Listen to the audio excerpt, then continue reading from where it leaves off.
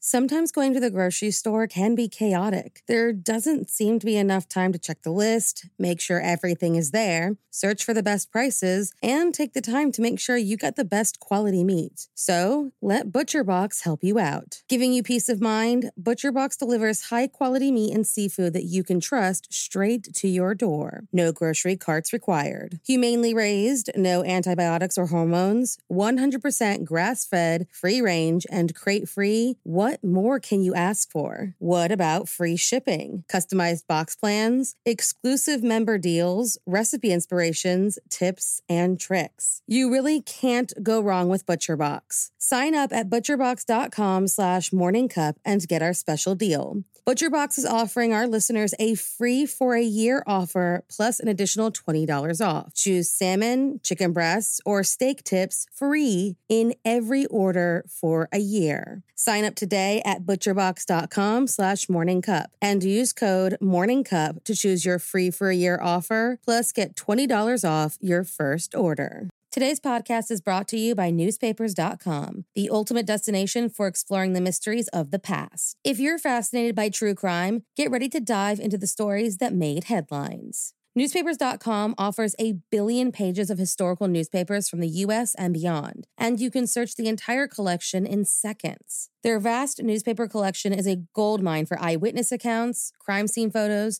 news reports, and more. Whether you're interested in famous crimes or long-forgotten cases, Newspapers.com gives you a front row seat to more than 300 years of history. For our listeners, Newspapers.com has a special offer. Use the code CUPOFMURDER for an exclusive 20% discount on your subscription. That's promo code CUPOFMURDER at Newspapers.com. Sign up today and start unraveling the true crime mysteries that keep you up at night. There were 2 more murders 15 miles away. When police arrived, they found the telephone and electricity lines described by one investigator as reminiscent of a weird religion. Cup of murder. Revenge is a messy thing.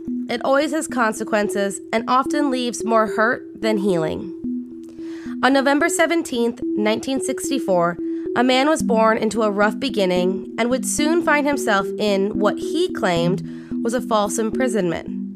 And years later, he would murder a possible number of 76 women in order to get his revenge.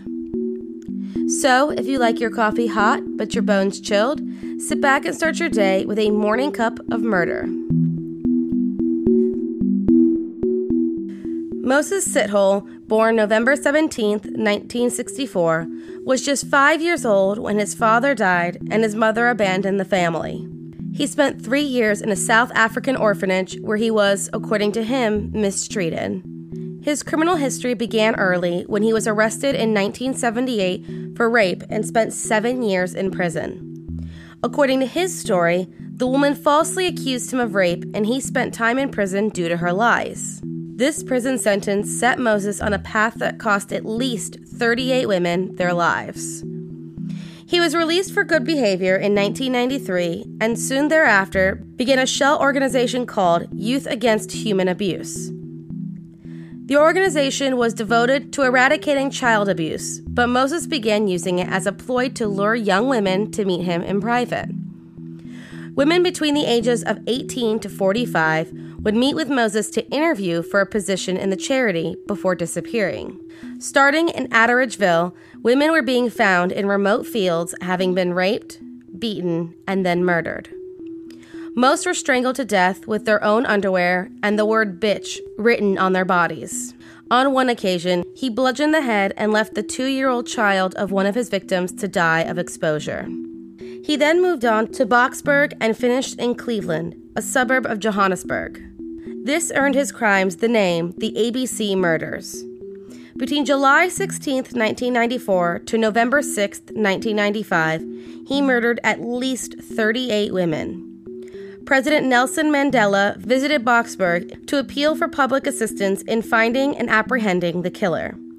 And that's exactly what happened because in August of 1995, Moses Sithole was identified as having been seen with one of the victims, but was able to disappear just after investigators received information about his prior criminal history. This happened again, and paperwork containing the name Moses Sithole and his organization were found. However, they were unable to locate him.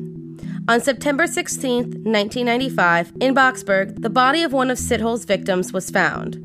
Over the next 48 hours, a mass grave containing the decomposing body of at least 11 women were found and connected to the murders that had just taken place in Atteridgeville. Desperate for a break in the case, ex-FBI agent Robert Ressler was called in to create a profile of their killer. In October 1995, Moses made the bold step to contact South African journalist Temison de Beer of The Sun and identify himself as a wanted man. He went on to state that each of these victims reminded him of the woman who falsely accused him of rape all those years ago, and this was his revenge for an unjust imprisonment. He claimed that the initial body count was wrong and that his victim number was closer to 76, twice as many as reported. To prove he was who he said he was, he ended the call with the location of an unknown victim. With all of the information piling up, police were confident that Moses Sithole was their man. They just had to find him. When they were finally able to locate him, they approached ready to arrest the man. Feeling cornered, Moses pulled out a hatchet and was able to wound one officer before being shot and disarmed. He was taken to the hospital, survived, and was brought to trial. When the trial began, Moses Sithole pled not guilty. That was until a recording of him boasting about the killings to fellow inmates made it abundantly clear that he was the killer that they were looking for. On December 5th, 1997, Moses Sithole was sentenced to 50 years imprisonment for each of the 38 murders, 12 years for each of the 40 rapes, and 5 for each of the 6 robberies.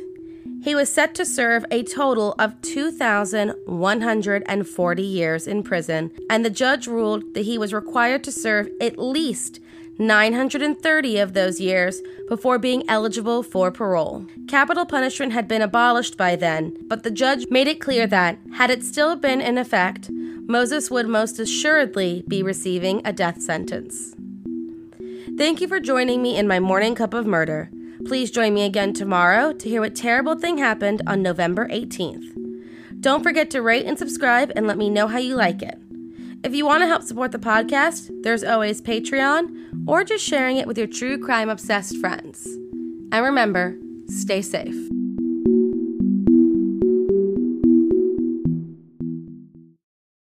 Thank you for listening to Morning Cup of Murder. This is a daily podcast that tells you what happened on this day in true crime history.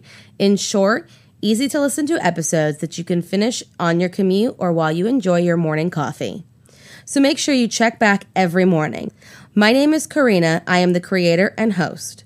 You can find Morning Cup of Murder on Twitter, Instagram, and Facebook. I have also set up a Patreon where you can donate a small monthly contribution to the podcast.